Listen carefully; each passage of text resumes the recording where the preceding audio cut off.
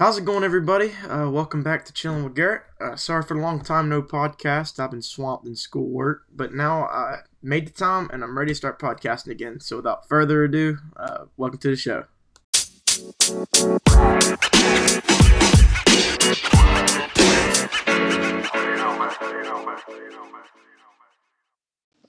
All right. So our first story today is it's interesting. So once I saw this headline, I just knew I had to put it on the show.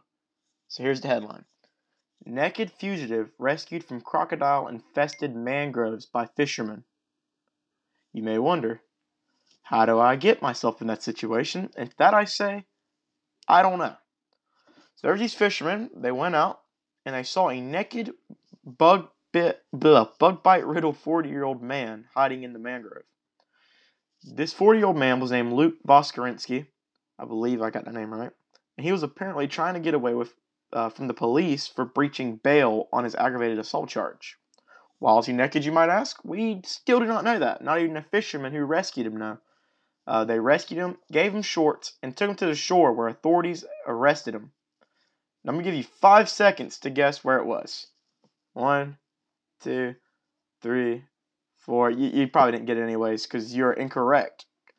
You probably said Florida, and even though the headline sounds like a typical Tuesday in Florida, it was actually in Darwin, Australia. I mean, come on, Australia, you gotta leave that kind of news for Florida. That's the Florida type stuff.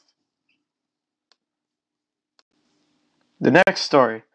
I'm gonna introduce this by saying a little thing that was famous. Hide your kids, hide your wife, and hide your ice cream because everybody's getting COVID out here.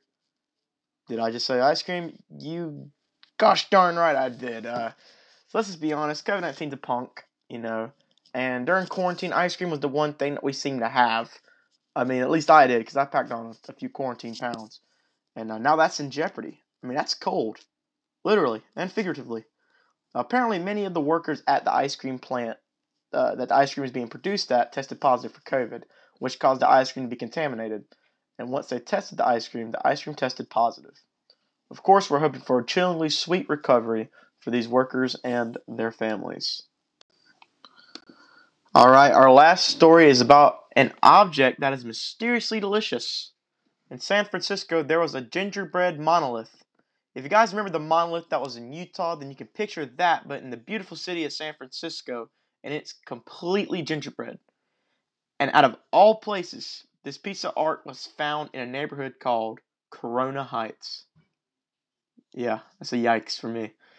This thing is 7 feet tall, and nobody knows the origin of this thing. Put your little tinfoil hats on, because if this is aliens, which I hope it is, we got ourselves some great festive group of aliens, because this was during Christmas time.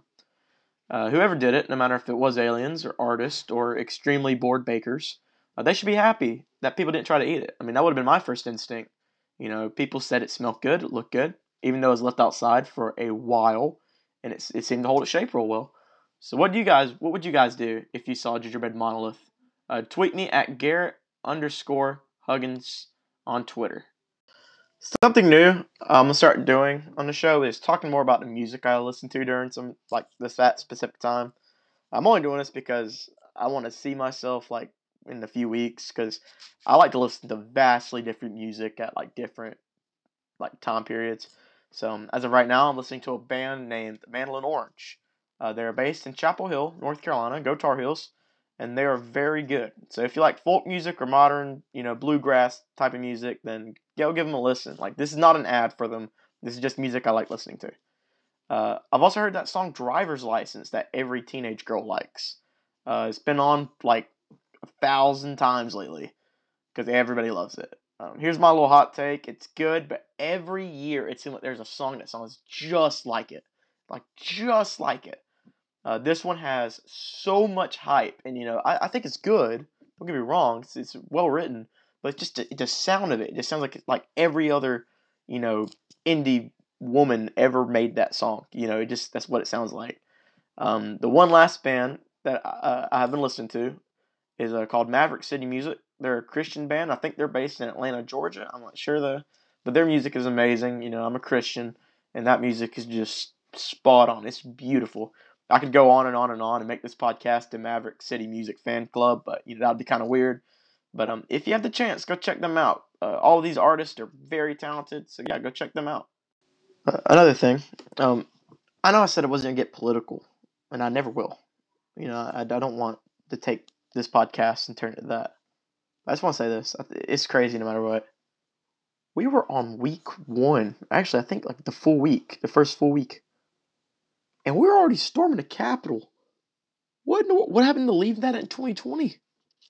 I mean, 2020 was just like a trailer for 2021. What in the world? I mean, if you guys could see my face, I was just shocked. I was like, "What is happening?" I'm not gonna try to get into what I believe and what because frankly, I don't think you guys really care about that, and and that's okay. But I just want to say, what in the world, man? That stuff blew my mind. I was just like, my mind was melting out of my ears. I mean, that stuff is crazy, you know. But yeah, so just want to get that out of the way. I mean, that sounds like a crazy headline that would be on the show. You know, people storm the Capitol. A man dressed as a Viking, tatted up, shirtless, led the charge. Sounds about right. Sounds about what's on this usually on this podcast. Uh, this is a serious question. Have you guys ever eaten at the Publix bakery? If so, please tweet me or DM me what to get because I have been searching so hard to find something to get and I've been disappointed every time. I mean, like the move those nights when we go there is always Panda Express and then Publix gets some dessert. And I used to get cannolis, but now it seems like every time I go there, they rather have like a big portion of them or like none at all. And then I always get something that looks good, and then I eat it, and I'm like, it's just not for me. It's bad. It's not for me. So today I got a wet cake, and to be fair, I did not know I didn't like wet cake. And then I take my first bite of it, and holy smokes, this thing was wet. Like it's like someone pulled that baby out of the Nile or took it out of the washing machine, because it was so wet. I mean, like I can't explain it. Like water was coming off my plate after one bite. That's how bad it was. So they did their job. They did their job. It's a wet cake. Of course, it's gonna be wet. So uh, if you go there regularly, then tweet me your go-to order so I can know what to get next time I go there and not be so disappointed. Well, guys, that's gonna be it of a fantastic podcast today. Thank you for listening. Make sure you follow me on Instagram at GarrettHuggins123 and tweet me at Garrett_Huggins. Never forget that God loves you and so do I.